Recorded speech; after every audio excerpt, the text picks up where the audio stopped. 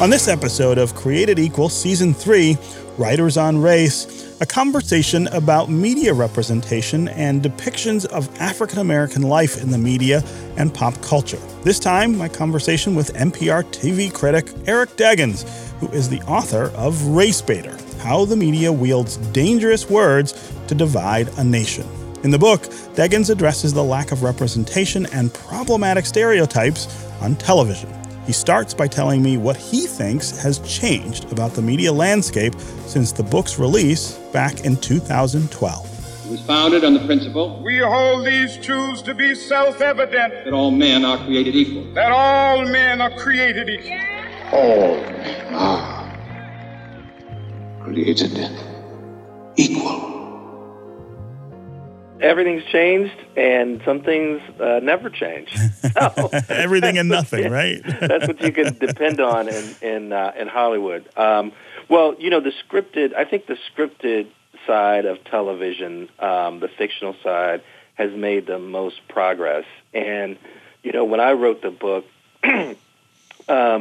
TV, broadcast TV, cable television, you know, these high-end premium cable channels like HBO and Showtime were just starting to get started in terms of diversity and how they were depicting people of color. And there were still, I think, a lot of shows that were kind of backward about these issues that were on television. And you know, I started my chapter on scripted television talking about Two Broke Girls. And, you know, that's long ago sitcom on CBS. And you know, it had some pretty stereotypical characters of color on it. And flash forward to today, and especially for African Americans, there's a much wider range of shows out there for people to experience. You know, everything from, you know, Atlanta on FX to Insecure on HBO to Blackish on ABC. You know, there's a wide range. Sherman Showcase on IFC. I mean, the fact that, you know, 30% of the Emmy nominees this year in major categories were black people is a sign that there's just so much more out there and so many more high quality venues for creative people of color in television. So that's much better. You talk about other areas of television. You talk about, for example, reality television. Yeah. You know, has not gotten better, and you know, certainly hasn't gotten better at the same pace, is what I would say. You know, they're just getting to the point where people are kind of looking at them and saying, you know, what about this show Cops? You know, what about Live PD? You know, what about The Bachelor? What about you know, people are finally starting to ask the really tough questions that, you know, frankly, I had in my book back in 2012 about these, you know, shows like Big Brother and The Bachelor and Survivor and how they treat people of color. So, you know, like I said, you know, in some ways there's been a lot of progress. In some ways things haven't changed very much at all. So the 70s is a really pivotal decade for television and its depiction of black people. You say it ushered in a time when black people on TV could more openly address issues of oppression, but that shift came with its own set of stereotypes. Talk more about that time in TV history, which of course is the time that I'm growing up in America and watching television and noticing some of these depictions. Yeah, and in fact, to understand what happened in the 70s, I think you have to understand what happened in the 60s. So in the 60s, television was largely very escapist. You know, of course, we didn't have cable television. It was all broadcast. We only had a few channels. And, you know, we had shows like Petticoat Junction and The Andy Griffith Show and Mayberry RFD. You know, these were all very escapist, very unrealistic depictions of America at a time when America was going through the biggest social upheavals that we had seen in a long time between, multiple assassinations of people like, John F. Kennedy and Martin Luther King Jr. and the Vietnam War and race riots in the streets and the stuff on television wasn't really dealing with that at all. And, so you had these producers who wanted to create something that would kind of deal with it and also figure out a way to add diversity to television. So Sheldon Leonard, who some people might remember from the film It's a Wonderful Life, he played the bartender. Look at me, I'm giving out wings, if you remember that line. Well, he became a TV producer, and he actually created I Spy because he wanted to get Bill Cosby on television. And so the only way he could do it was by pairing him with a white actor. And so Bill Cosby and Robert Culp played these, secret agents. And it helped that all of their adventures were outside the U.S., so they didn't have to worry about depicting how things were in America. And then we also had Diane Carroll with Julia, and we had the rise of this character that I called the Super Negro, where black people had to be so perfect to stand next to white people. Robert Culp's character was a tennis pro, but kind of a tennis bum, and Bill Cosby's character was his trainer, but he was also someone. Bill Cosby's character. He was a Rhodes Scholar. He spoke 7 languages. He was a martial arts expert. He had to be all these things in order to stand next to a white guy on television, somewhat as his equal. So then we get to the 70s, and I think there's a real sense that TV has to start getting more realistic, more authentic, has to really talk about what's happening. And Norman Lear kind of pioneered that with All in the Family, where he finally gives us a sitcom centered around a family in Queens where it's the way people were actually talking. Archie Bunker, was talking the way a lot of people, a lot of middle-aged white men were talking in their homes at that time. And the CBS did some polling around the show after its first season, and they found that even though Norman Lear set up All in the Family so that Archie Bunker would kind of be the butt of the joke, look at how ignorant this guy is, 30% of their audience thought Archie Bunker was the hero of the show, and everyone else were the people who were the butt of the joke. So, so he was speaking authentically and speaking in a way that a lot of people were speaking at the time, and then that led to the creation of more realistic shows depicting black people. So we saw Good Times get created, where a family in a housing project in Chicago, and then we saw What's Happening come, and this is Sanford and Son with Fred Sanford as a junkyard owner in Los Angeles, and this is the rise of what I used to call the ghetto coms.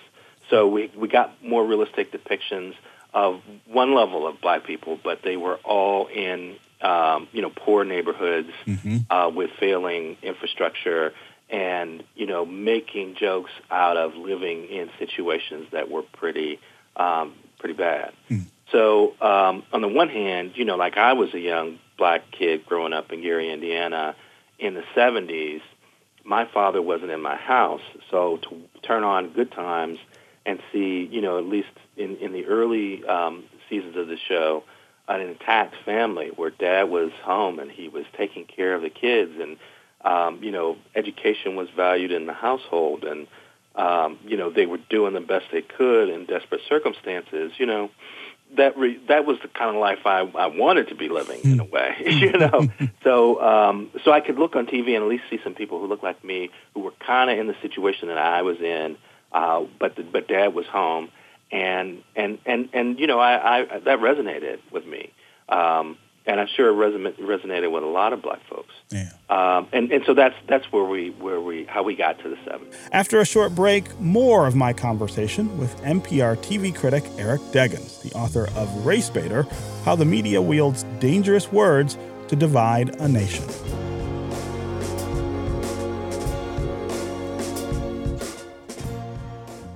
I'm Ann Delisi. I'm Rob Reinhardt. And we're about to bring back the perfect opportunity to honor your favorite pet and support WDET. During our spring fundraiser, Ann and I will combine our shows so you can honor your dog. Or your cat. Or your dog. And WDET with a gift of support. We're looking forward to hearing about your pets, no matter what kind of cat that is. Cats and dogs and any other pet you may have will be part of our fundraiser. And if you can't wait till the weekend, make your gift now at WDET.org/give. Or call 800-959-9338.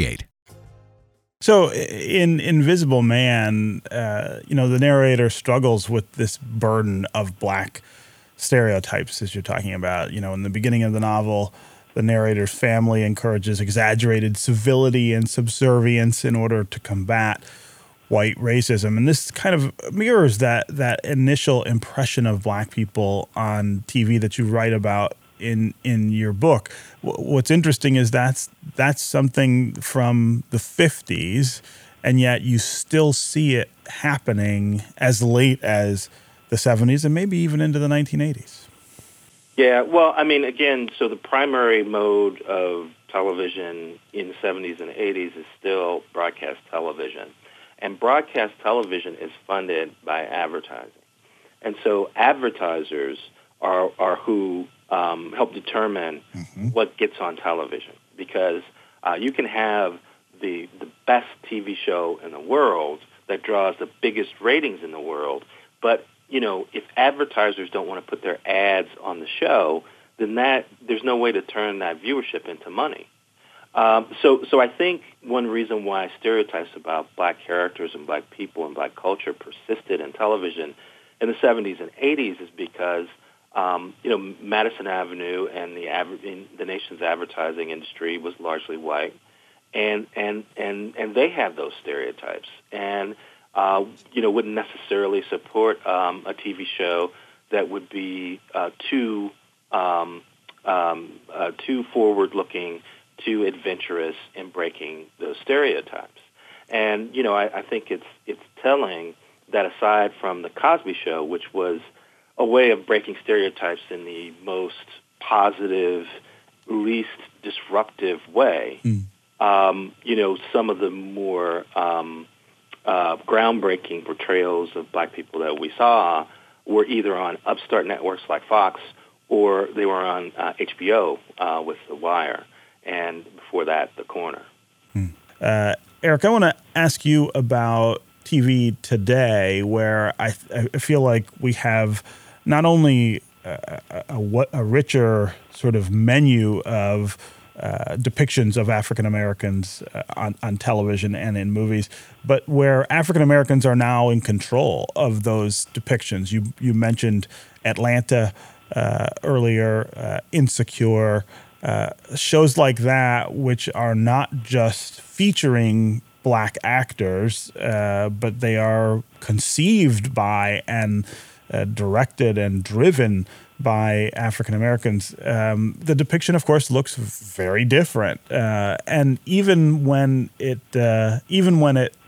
levels criticism or makes fun of black people, which is something that happens a lot on Atlanta, I feel like it comes across differently because it's coming from somebody who has had those experiences. It seems like we're in a really different era now than we were before.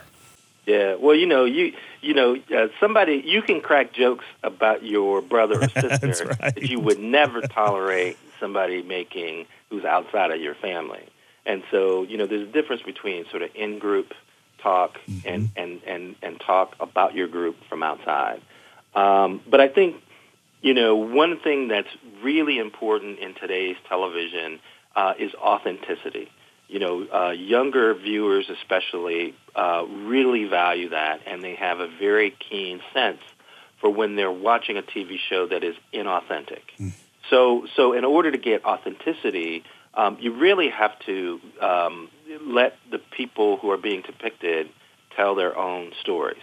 That is, that's been a big lesson, I think, for scripted television, is that, you really have to develop talented storytellers of color and then let them tell their stories.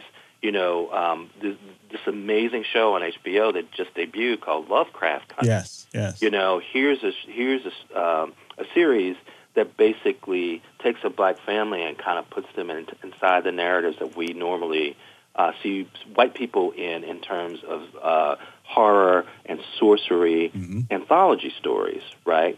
And one reason why it feels so authentic is because a black woman, Misha Green, is the showrunner and helped and developed the show. Watchmen, even though the showrunner on HBO's Watchmen, which is another example of taking sort of a white-centered genre and putting black characters at the center of it, the showrunner that was Damon Lindelof, who's a white man, but he had a lot of black writers helping him craft that story because that's really how you get the cultural nuances right.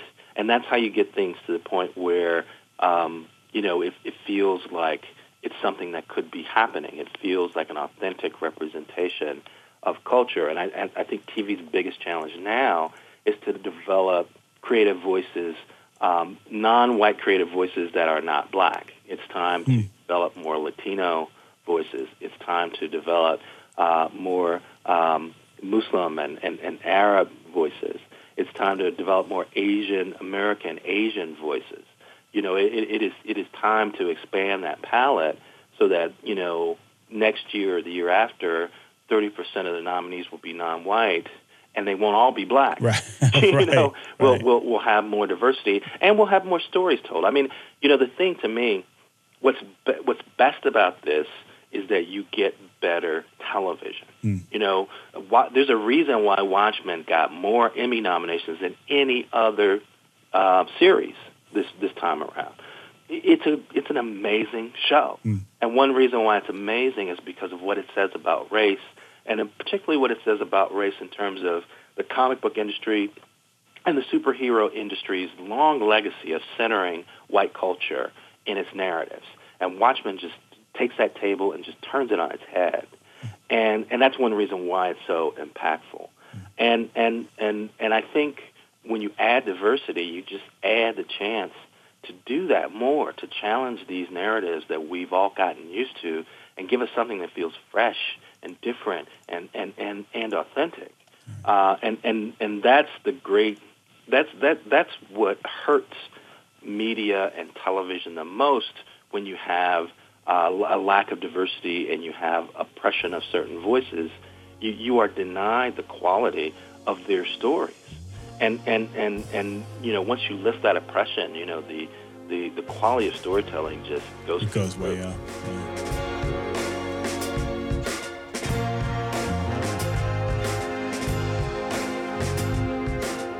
That was my conversation with NPR TV critic Eric Deggans, the author of Race Baiter: How the Media Wields Dangerous Words to Divide a Nation.